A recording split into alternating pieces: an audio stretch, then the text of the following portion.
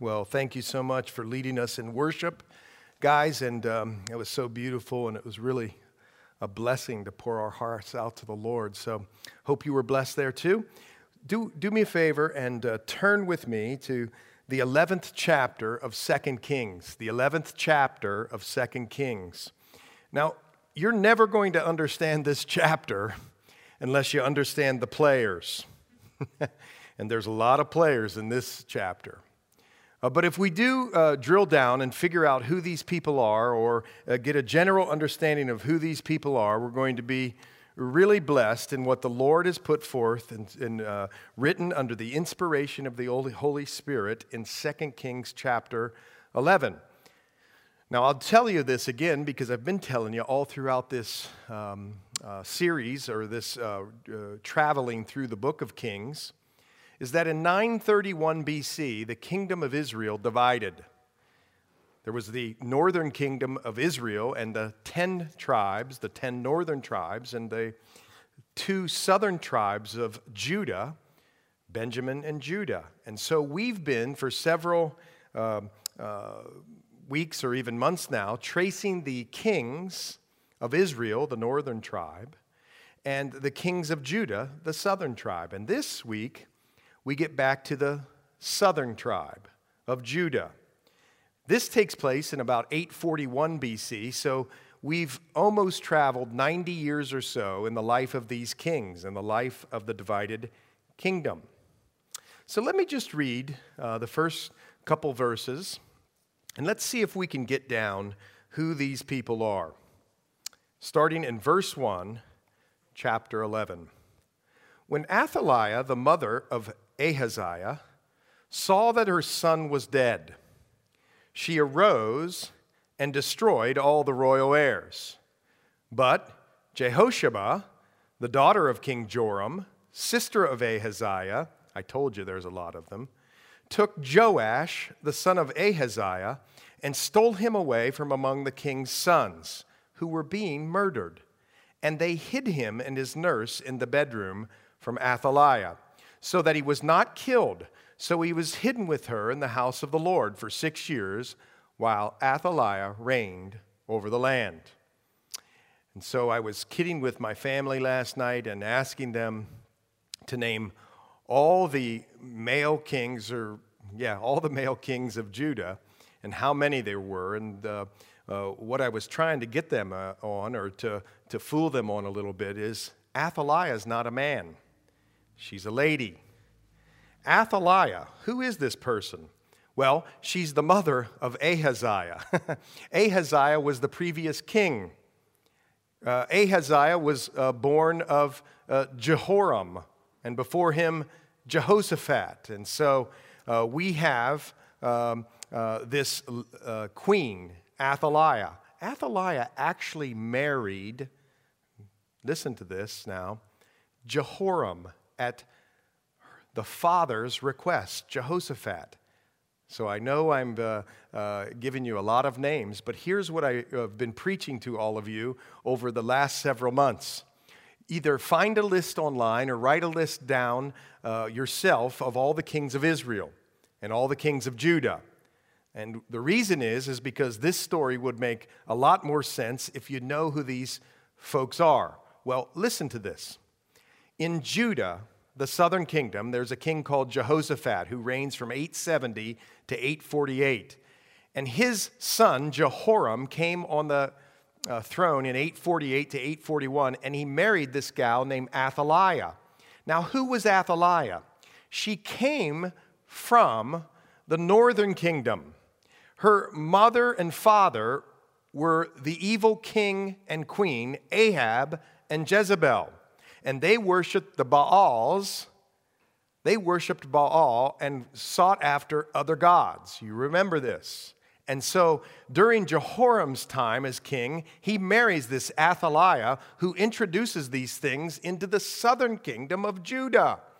Remember, these are things that are spelled out in the 10 Commandments and are against God's standard and law to worship other gods.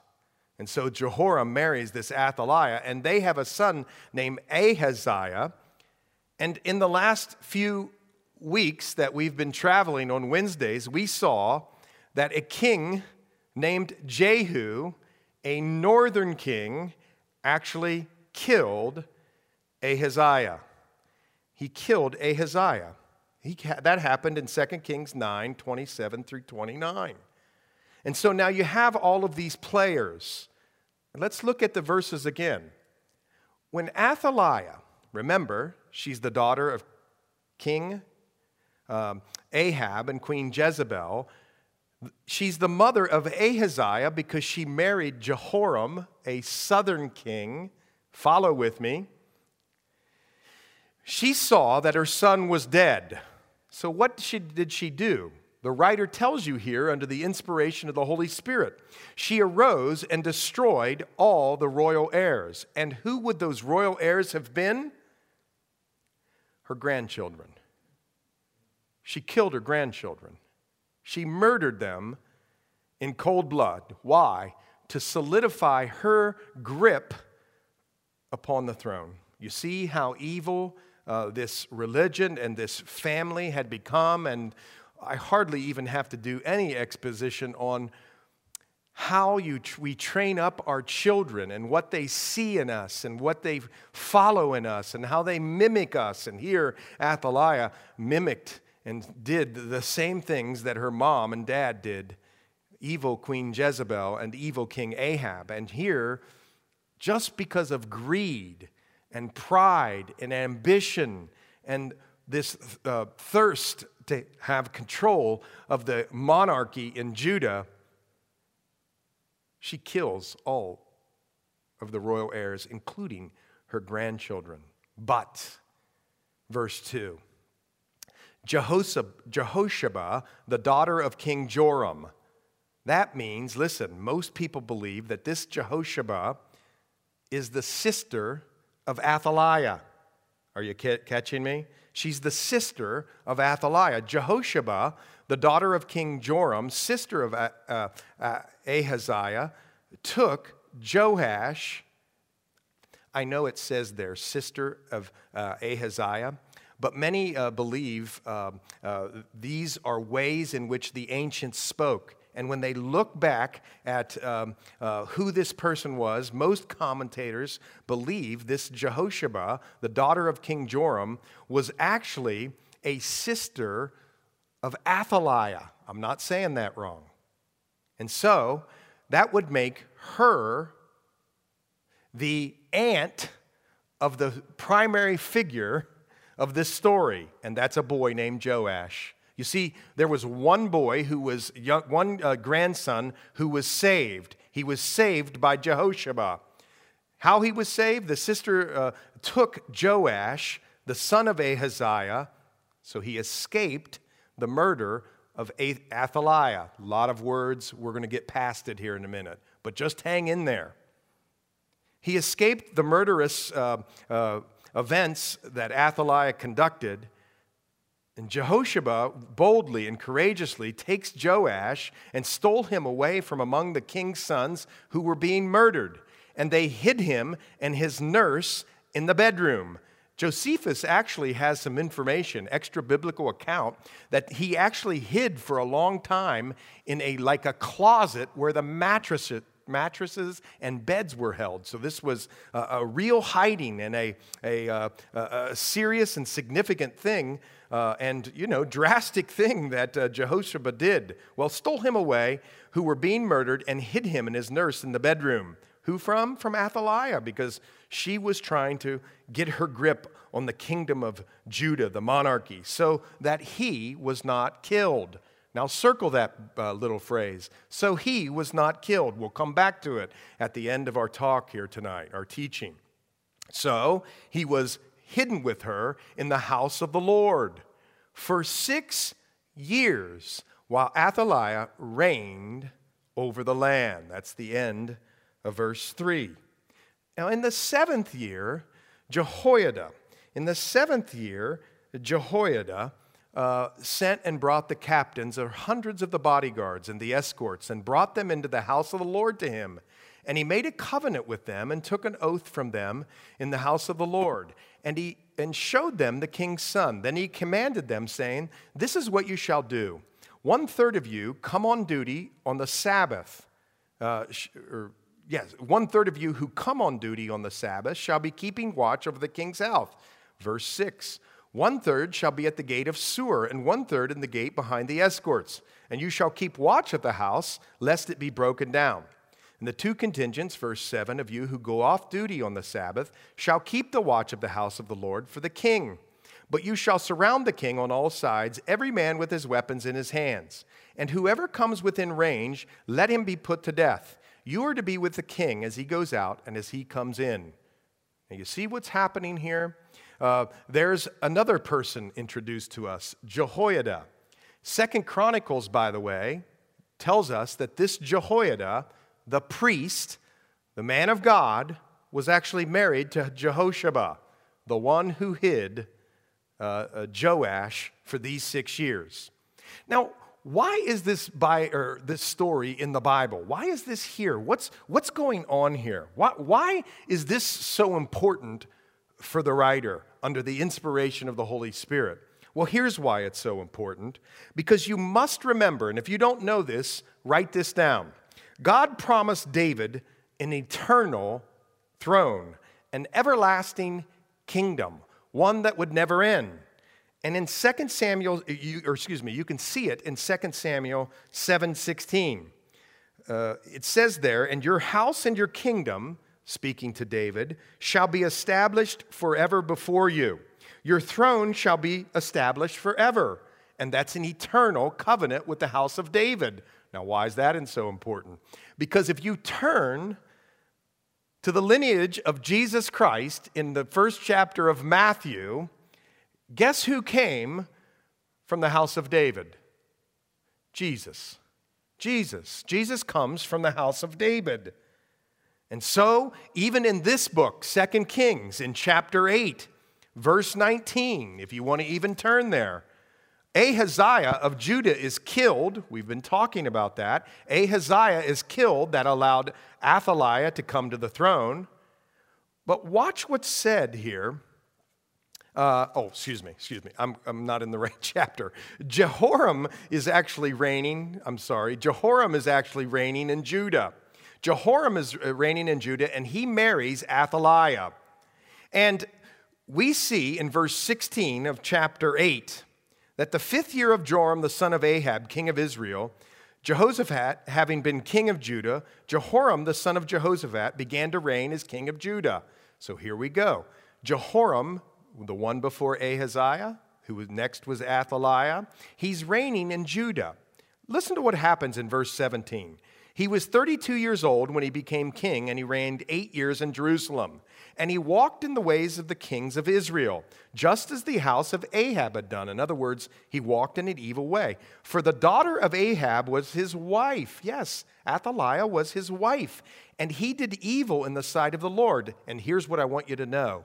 Why is this so important, this chapter 11 that we're talking about? Yet the Lord would not destroy Judah. Why?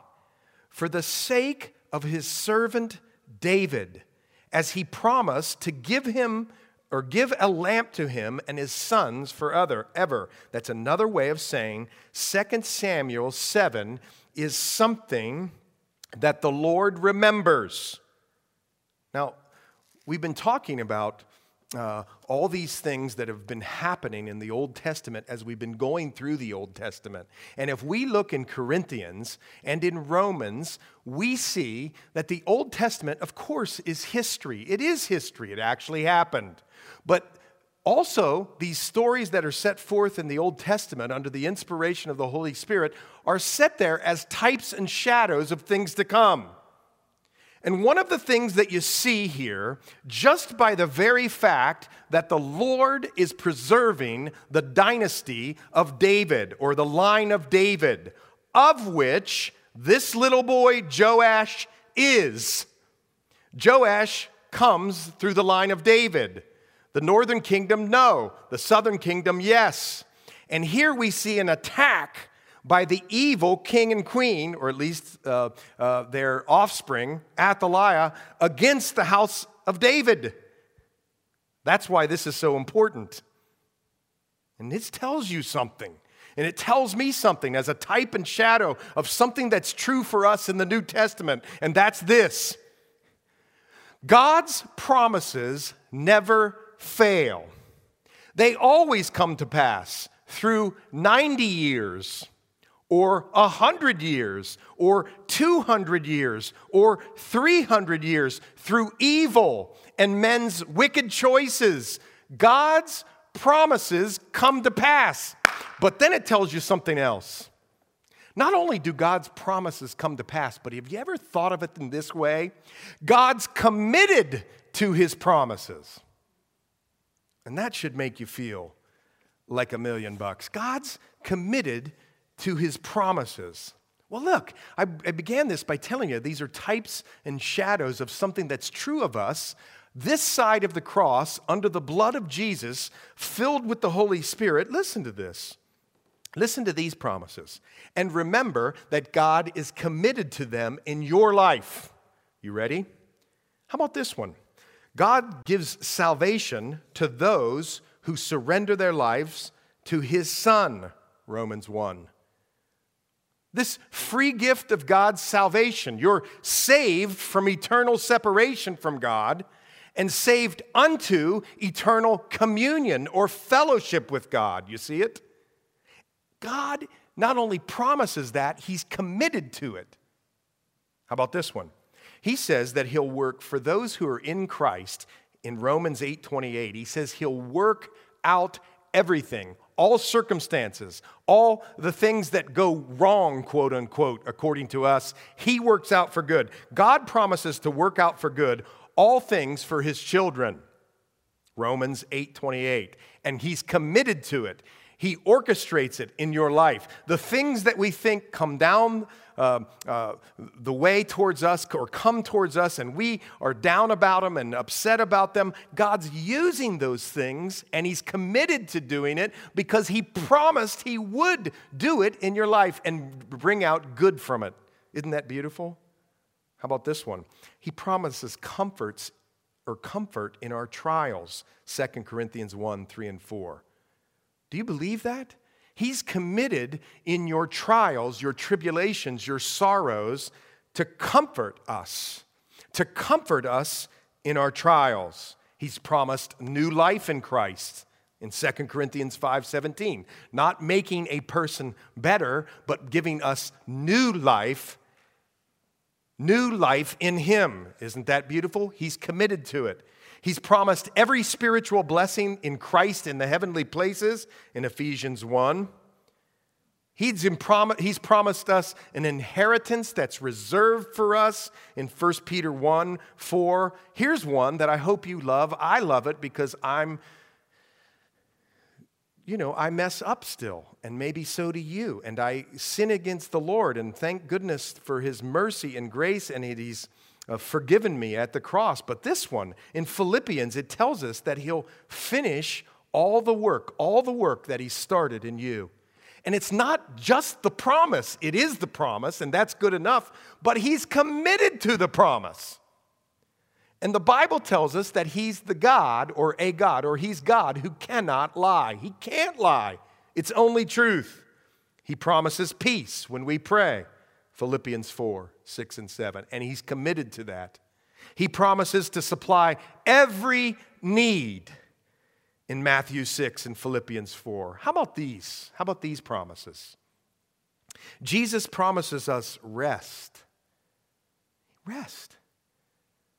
Listen, in the midst of this trial we're going through right now, this virus that's sweeping through our country and has shut down our country, and our country's shut down, guess what? One of the things he is saying to us, it's okay to rest.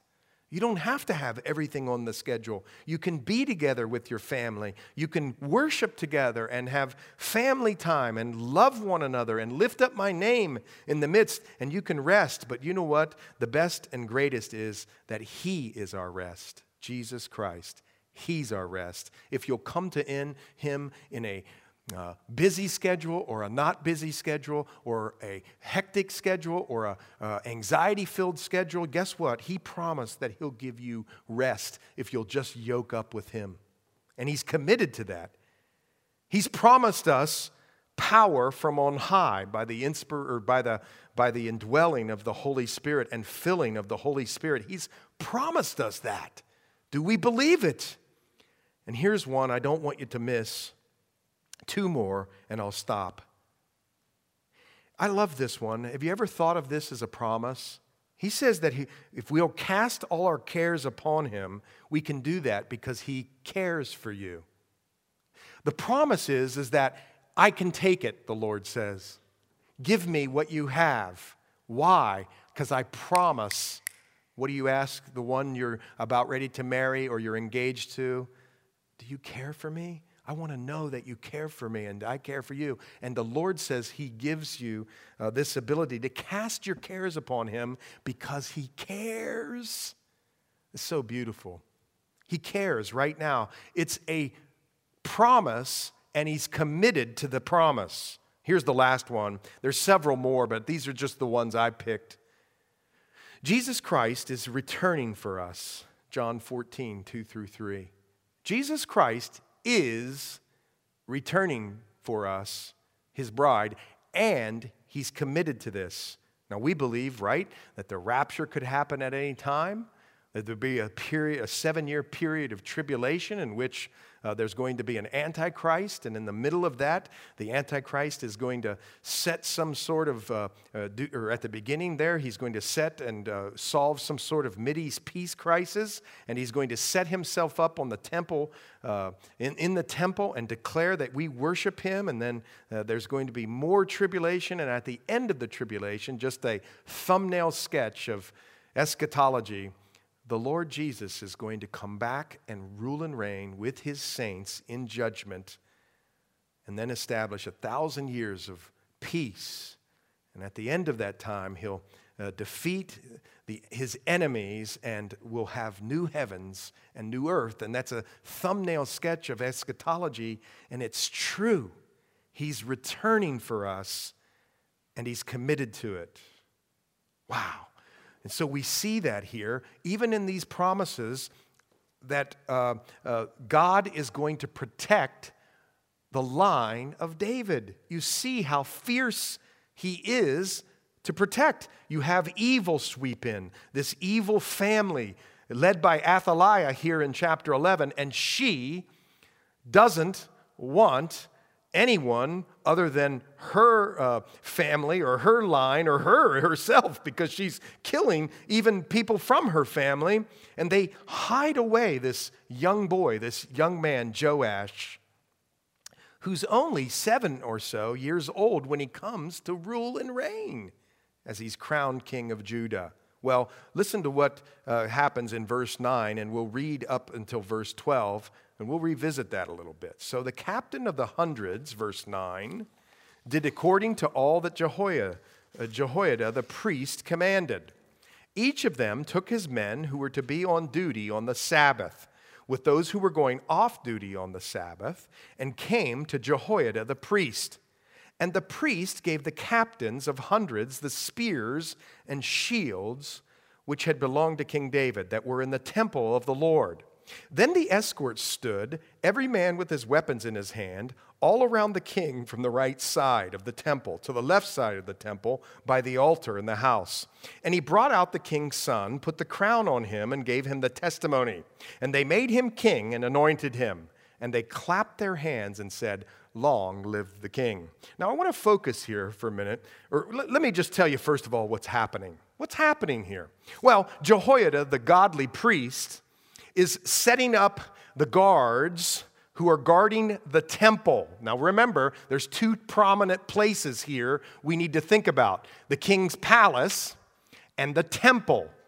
Right? And now this little one Joash has been hidden by Jehoiada and Jehoshaphat in the temple.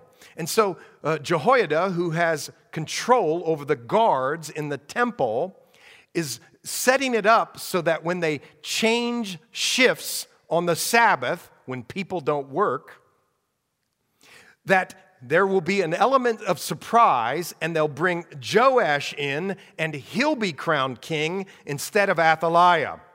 I want to focus on something here in verse 10, something that may not have caught your eye, but I hope it does for herevermore. And the priest, verse 10, gave the captains of hundreds the spears and shields which had belonged to King David. I want you to think about that now. Where are they? That's why I went through that just now. Where are they? They're in the temple.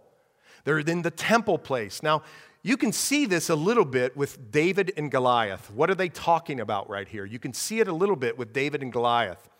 David, as you know, didn't use a sword to slay Goliath. What did he use? He used the 5 smooth stones.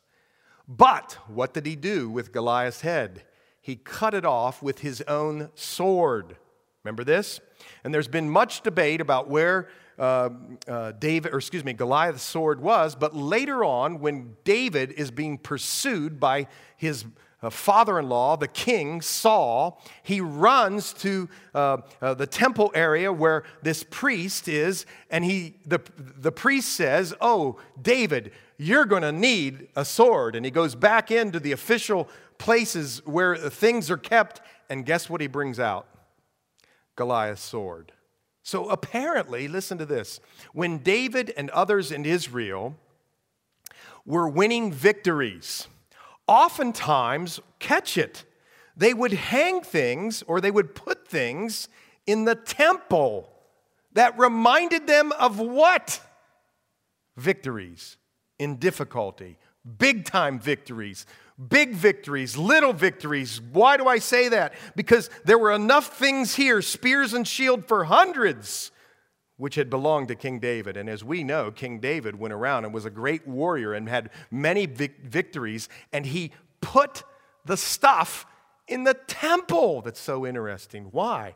Why did he put the stuff in the temple? Well, again, to remind the people and him what? That these were God's victories.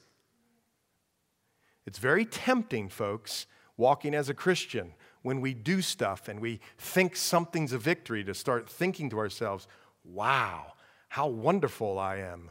When really, what are we called to do? We're called to ascribe all glory and thanksgiving unto the Lord, aren't we?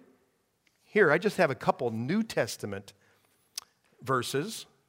Colossians 4:2 says, "Continue earnestly in prayer, but be vigilant in it with thanksgiving, giving thanks and glory unto the Lord. Rejoice always," 1 Thessalonians 5 says, "Pray without ceasing, and in everything give thanks.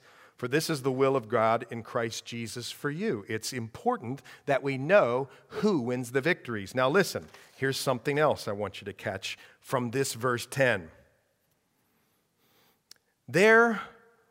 In the Christian life, remember, I'm telling you that these are types and shadows of something, or of a principle, or something this side of the cross. And here, we've been studying for the last several months, up until 2 weeks ago, the book of Hebrews. And Hebrews is about the supremacy of Christ, and then our response to that is faith. And Hebrews 11 is a famous chapter on faith, and we examined faith. And what is faith? Faith, trust, and dependence. It's not, he doesn't just give us great lengthy definitions of what faith is. He does give us a great definition of what faith is. Hoping in the things that we can't see. It's evidence. Right? We talked about the evidence. You can go there in Hebrews 11, 1 through 3. But then he gives the lives of these people and shows the lives of the Old Testament saints and what they did, which exhibited faith. That's beautiful. And he's still doing it now with us. And the Bible says that we come into the family of God by faith. By grace, we've been saved through faith. We grow and live the Christian life by faith. And all that we do, the Bible says, anything that's outside of faith is sin. That's what the Bible says. The Bible also says faith is what pleases God. Without faith, it's impossible to please God, but with faith, that's what pleases Him. In fact, our Lord and Savior had a parable of healing 10 lepers. And only one came back to give thanks. And the lesson there was always giving thanks unto the Lord. But I want you to see something. Whether we're putting up, so here, how do we as New Testament Christians, Spirit-filled Christians, what does this have to do for us? Well, listen, you're the temple of God. I'm the temple of God. We're to live by faith. And we, listen to this, are to continually be putting trophies of the Lord's victories in our life. Now, I do it through a process that some don't like to do, but maybe we should. And I journal, and I write them down, and I remind myself, because I'm so fickle, of all the things that the Lord has done. God's big on memorials. Remembering is a big part of faith. And so the Lord is asking us, I think, to install in our lives things that help us with our faith, our dependence, our growth, our living. We're putting them up on the walls of the temple. We're putting them all around the walls of the temple. What am I talking about? Well, it's things that we remember. It's His exploits of His grace, His mercy, His wonderful things that He's done, His deeds, and we remember them, and they're there, and they're to remind us. Well, listen, folks, we do it here in the church. We have juice and cracker, and it's communion, and it's a memorial. It's a remembering of all the things that the Lord has accomplished and all the things that He's going to do. We do baptisms, and it's a remembering and a recognition of what Christ has done in a person's life so that others can see it, and we put it around the church so that others can see and understand. It's as if we're putting up these trophies or these remembrances so that we'll remember. And I encourage you to do that all around your life, whatever it is. Now, I'm going to give you another thing to think about. Not only do I think the Lord's calling us to put these things into our lives, the temple of the Holy Spirit now, check this out. In times like these, COVID-19, anxiety, depression, melancholy, feeling alone, stir crazy because I can't get out and get. So, look at this. I believe the Lord is calling us to bring those trophies down from the walls of the temple and to examine them and remember them. What do I mean? Turn with me to Psalm 77. This is a psalm of Asaph, not a psalm of David, but Asaph was probably one of the leaders of the Levitical choir, the worshipful choir, and he wrote, 10 to 15 psalms, and this is one of them. But see, he served under both Solomon and David, and so he would have known the things that David was going through. And he tells us what it is for us to do in faith as we've now put things in our lives that remind us of God's faith. And then when we get in a position where we're struggling, or we feel like our faith is shaky, or we don't have joy or anything like that we're called to do, listen to what Asaph wrote. I think what he's saying is, pull these things down and examine them again. Watch this. I cried out to God with my voice. What did he do first? When he wasn't feeling great, you're going to read this. What did he do? He cried out. What should be real quiet in prayer? Maybe, if that's what the Lord's directing you. But this one cried out to God. In other words, he didn't run around to other sources. He went to God in prayer when he was hurting. Prayer, without a phone, without a movie, without music on. Well, I don't know, maybe, but you get what I'm saying. No distractions. He cried out to the Lord, and he gave ear to me, to the God with my voice, and he listened to me. Listen, in the day of my trouble, verse 2, Psalm 77, I sought the Lord. My hand was stretched out in the night, watch this, without ceasing, continually. My soul refused to be comforted. I was really hurting. But then verse 3, watch. I remembered God, and I was troubled. I complained, and my spirit was overwhelmed. You hold my eyelids open. I'm so troubled that I can't speak. You think this person is struggling? I've considered the days of old, the years of ancient times. I call to remembrance, listen to this, I call to remembrance my song in the night. I meditate within my heart, and my spirit makes diligent search. I remembered the songs I used to sing when I was hurting before, and how the Lord delivered me. Are you catching that? It's the good deed. How about this? Verse 7, will the Lord cast all forever, and will he be favorable no more? Here it comes. Here it comes. Look what he pulled off the shelf of his life in the temple. He pulled off mercy. Has his mercy ceased forever? The answer is no. That's what he's saying. I'm going to examine God's mercy. Has his promise failed forevermore? The answer is no. He's examining the promises of God. He's examining the mercy of God. Has God forgotten to be gracious? Of course not. Has he in anger shut up his tender mercies? No. I go and examine those things. The stuff that I deserve that God is holding back from me, mercies, and he does it tenderly, and he's committed to it. I examine that. And I said, this is my anguish, verse 10, but I'll remember the years of the right hand of the Most High. I'll remember the works of the Lord. Surely I'll remember your wonders of old. You see why I journal? How do you remember in your life what he's done? Of course, we know what he did for the Israelites all throughout the Old Testament. We know what he did at the cross, the greatest and best stuff.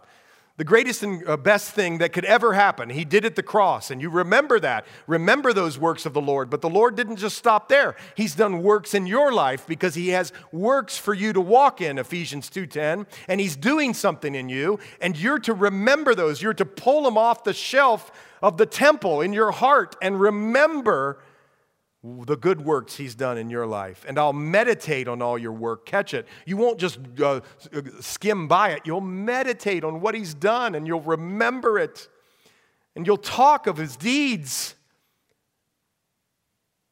You take those off the shelf and you talk of his deeds. Your way, O God, at verse 13, is in the sanctuary. Who is so great a God as our God? You're the God who does wonders. You've declared your strength among the peoples. You have with your arm redeemed your people. You think of redemption. You talk of redemption. The Bible tells us, as New Testament, born-again Christians, that we were children of wrath, of the devil. And he purchased us back by his blood. He redeemed us. The waters saw you, verse 16, O God. The waters saw you and they were afraid. The depths also trembled. The clouds poured out water. The skies sent out a sound. Your arrows flashed about. The voice of your thunder was in the whirlwind. The lightnings lit up the earth. The earth trembled and shook. Your way was in the sea, your path in the great waters, and your footsteps were not known. You led your people by like a flock by the hand of Moses and Aaron. And I want you to see something here. What are we called to do? We're called to not only establish these things in our life, the things that are faithful things in our life. We remember, we know what mercy is, we know what grace is, but we don't just gloss over it. We meditate on it. And when the tough times come, like this guy in Psalm 77, guess what we do? We depend on them because he's the one that orchestrated it all, and he's behind them, and so we depend on him. He's done it in the past. He's promised it now. It'll happen in the future. See how wonderful that is? And so when we go back to 2 Kings 11, we see here that the priest in verse 10 gave the captain these 100 spears and shields which had belonged to King David that were in the temple of the Lord.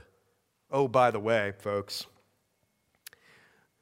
not only do we pull them off the shelf, so to speak, when we need it, but really what we're doing is remembering the Lord. We establish these things in our life, these things of faith, these things of victory, these things that we remember and trust because he's the one we trust. You get it?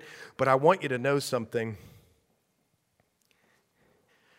To God, you're the ultimate trophy of his grace. How do I know it? Well, because I read Ephesians 2. Go with me there. And we all read Ephesians 2, 8, 9, and 10. We love it. It's a famous verse. but sometimes maybe we forget Ephesians 2:7. For the Christian, how about this?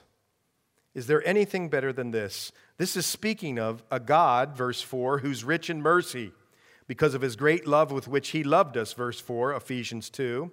Verse 5, even when we were dead in trespasses, made us alive together with Christ. By grace you have been saved. Verse 6, and raised us up together and made us sit together in the heavenly places in Christ Jesus. Why? Verse 7, don't miss it.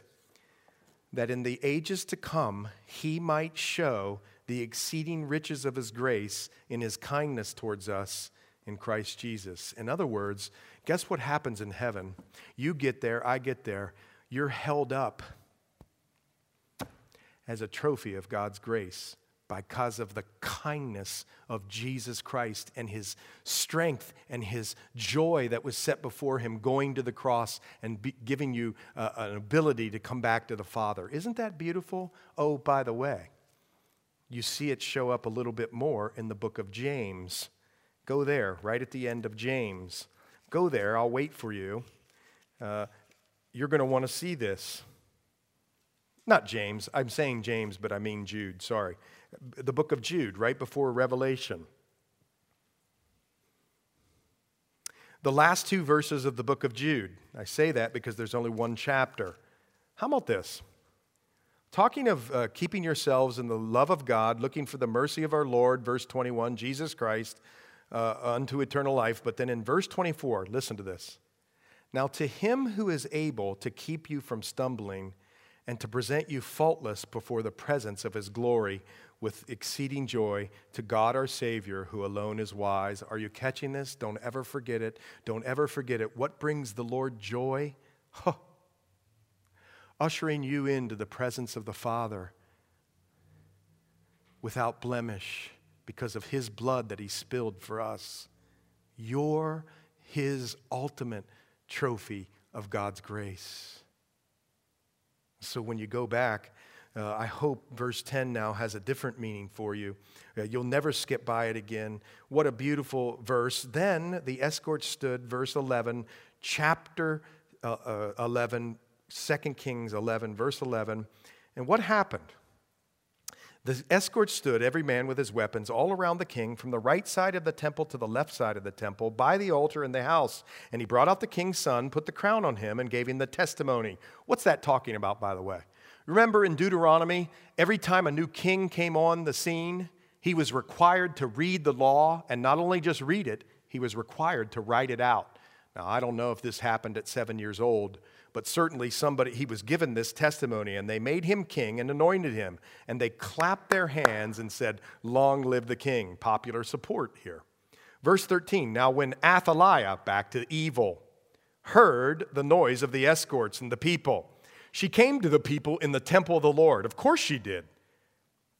What's going on, she wants to know. And in verse 14, when she looked, there was the king standing by a pillar according to custom.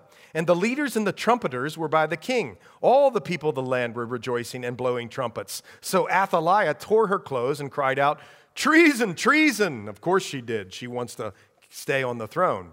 And Jehoiada, the priest, commanded the captains of the hundreds, the officers of the army, and said to them, "Take her outside under guard and slay with the sword whoever follows her."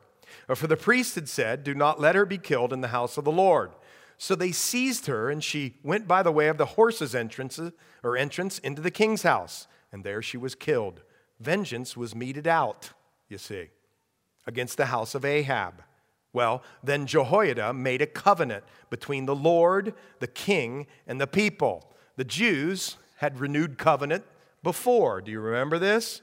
There was a first covenant with Abraham, but then the Jews had renewed a covenant with Moses in Deuteronomy 27 through 30. They'd renewed the covenant. And at Shechem, under Joshua, they had renewed the covenant. They'd done got away from the Lord. A leader came on the scene, and they renewed covenant. And then here we see it again. And we see what? What is he asking in the covenant in the Old Testament here? What's God asking for? God's asking for and from the people total commitment. Total commitment. from his people. And see, folks, here's something that's beautiful. The Bible tells us that when I'm faithless, God remains faithful. You see, for the Christian, Jesus Christ made a new covenant in his blood called the covenant of grace, Matthew 26. Catch this. When we don't know whether we can give full commitment or not, our Lord and Savior already did. Full commitment. He was in the garden. He said, Father, could you take this cup from me? And if this is a cup that's this cup of wrath that's going to be poured out, Lord, or God, he says, Father, if there's any other way, and then he says this, but not my will, Lord, your will, Lord, your will, Father, will be done. And he goes with total commitment. He pays with his life and his blood. But he didn't stay in the grave, and he rose again. But the point is, there's covenants all throughout the Bible. Jesus made a covenant of grace. Jehoiada here in verse 17 of chapter 11 made a covenant between the Lord, the king, and the people. Total commitment. That they should be the Lord's people, and also between the king and the people. And the people of the land went to the temple of Baal, tore it down. They thoroughly broke it in pieces, altars, images, and killed Matan, the priest of Baal, before the altars. And the priest appointed officers over the house of the Lord. Then he took the captains of hundreds, the bodyguards, the escorts, and all the people of the land, and they brought the king down from the house of the Lord, and went by the way of the gate of the escorts to the king's house. Then he sat on the throne of the kings, and so all the people of the land rejoiced, and the city was quiet, for they had slain Athaliah with the sword in the king's house. Jehoash was 7 years old, or Joash was 7 years old when he became king. He was 7 years old, but I want you to see two other things, and then I'm done. Here it is. The first thing is, notice, after they made covenant and they committed, there was a temple of Baal. Just a few chapters earlier, I don't know if you remember this, but when one of the kings came into power, he knocked down the temple that Ahab and Jezebel had established. But where had they established it? In the northern kingdom. Are you catching this? Through just a marriage with this evil Athaliah, she had established Baal temple worship in Jerusalem. And the Bible tells us as Christians not to walk in darkness.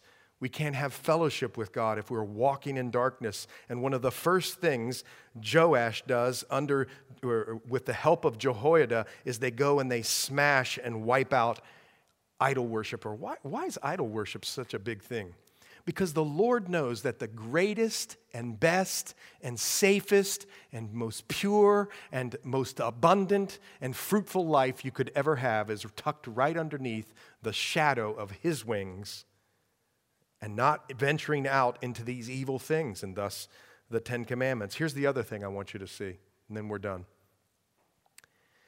Are you catching this? Are you catching that these kingships throughout the Old Testament, these kingships in 1st and 2nd Kings, they prophesy or foretell about the greatest king, either by example or by a counterexample.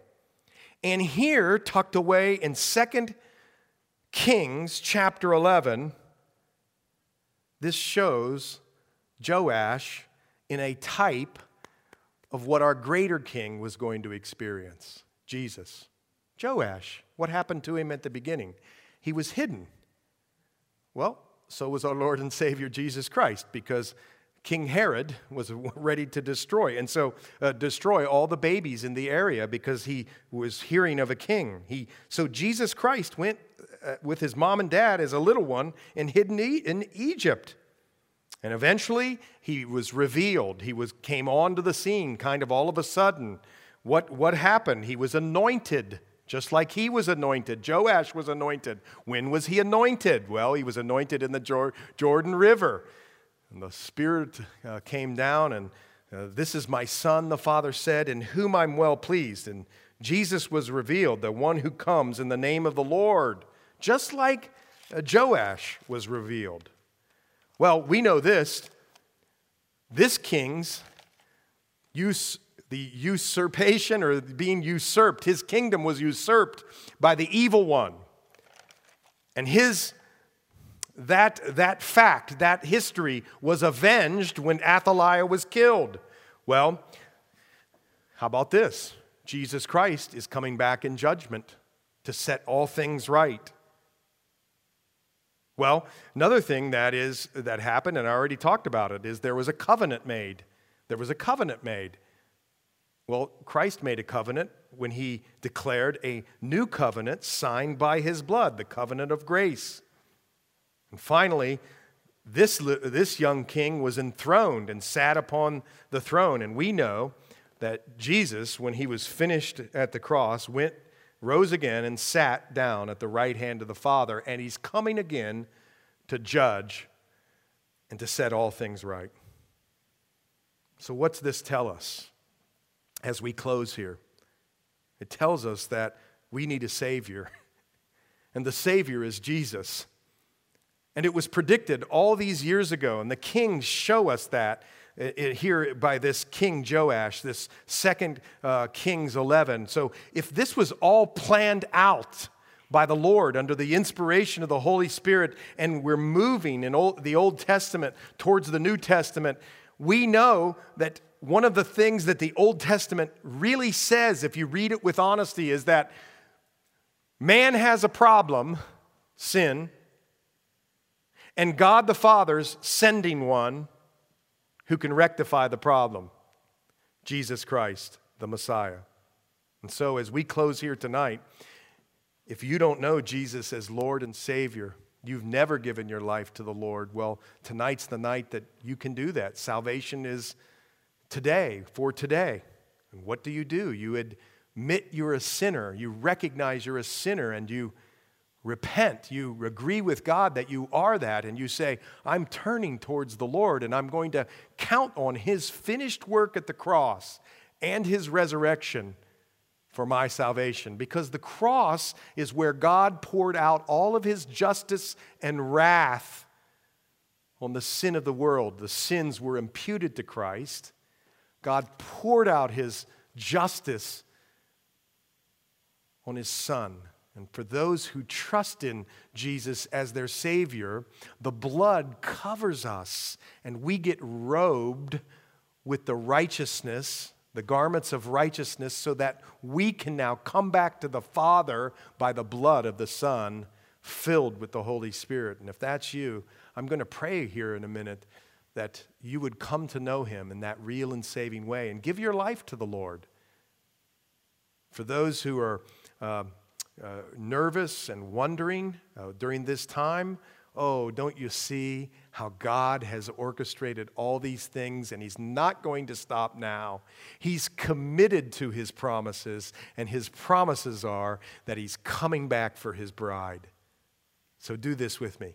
As the worshipers come and lead us in one more song of worship, I'm going to pray with you, and if there's anybody that wants to contact us, the contact information will be at the end of this video. So go ahead and send us an email or give us a call. Reach out to us. We'd love to talk with you. And just remember that God loves you so much through his Son Jesus, and so do we. So pray with me. Well, Lord, we come together and we lift up this night, and we recognize that there may be some here listening or watching or whatever, Lord, on a podcast later, who have never surrendered their life to you, and recognize, Lord, that they are sinners, just like we're all sinners and fall short of the glory of God. So, Lord, we pray with that one who says, Lord, I am a sinner, and that I want to repent and move back to you, Lord, and come running back to you. And Lord, you be the Lord and Savior of my life as I count on your finished work at the cross and your resurrection. Lord, thank you for coming and filling me by your Spirit so that I can now walk with you and have eternal life. We pray all these things in Jesus' holy name. Amen.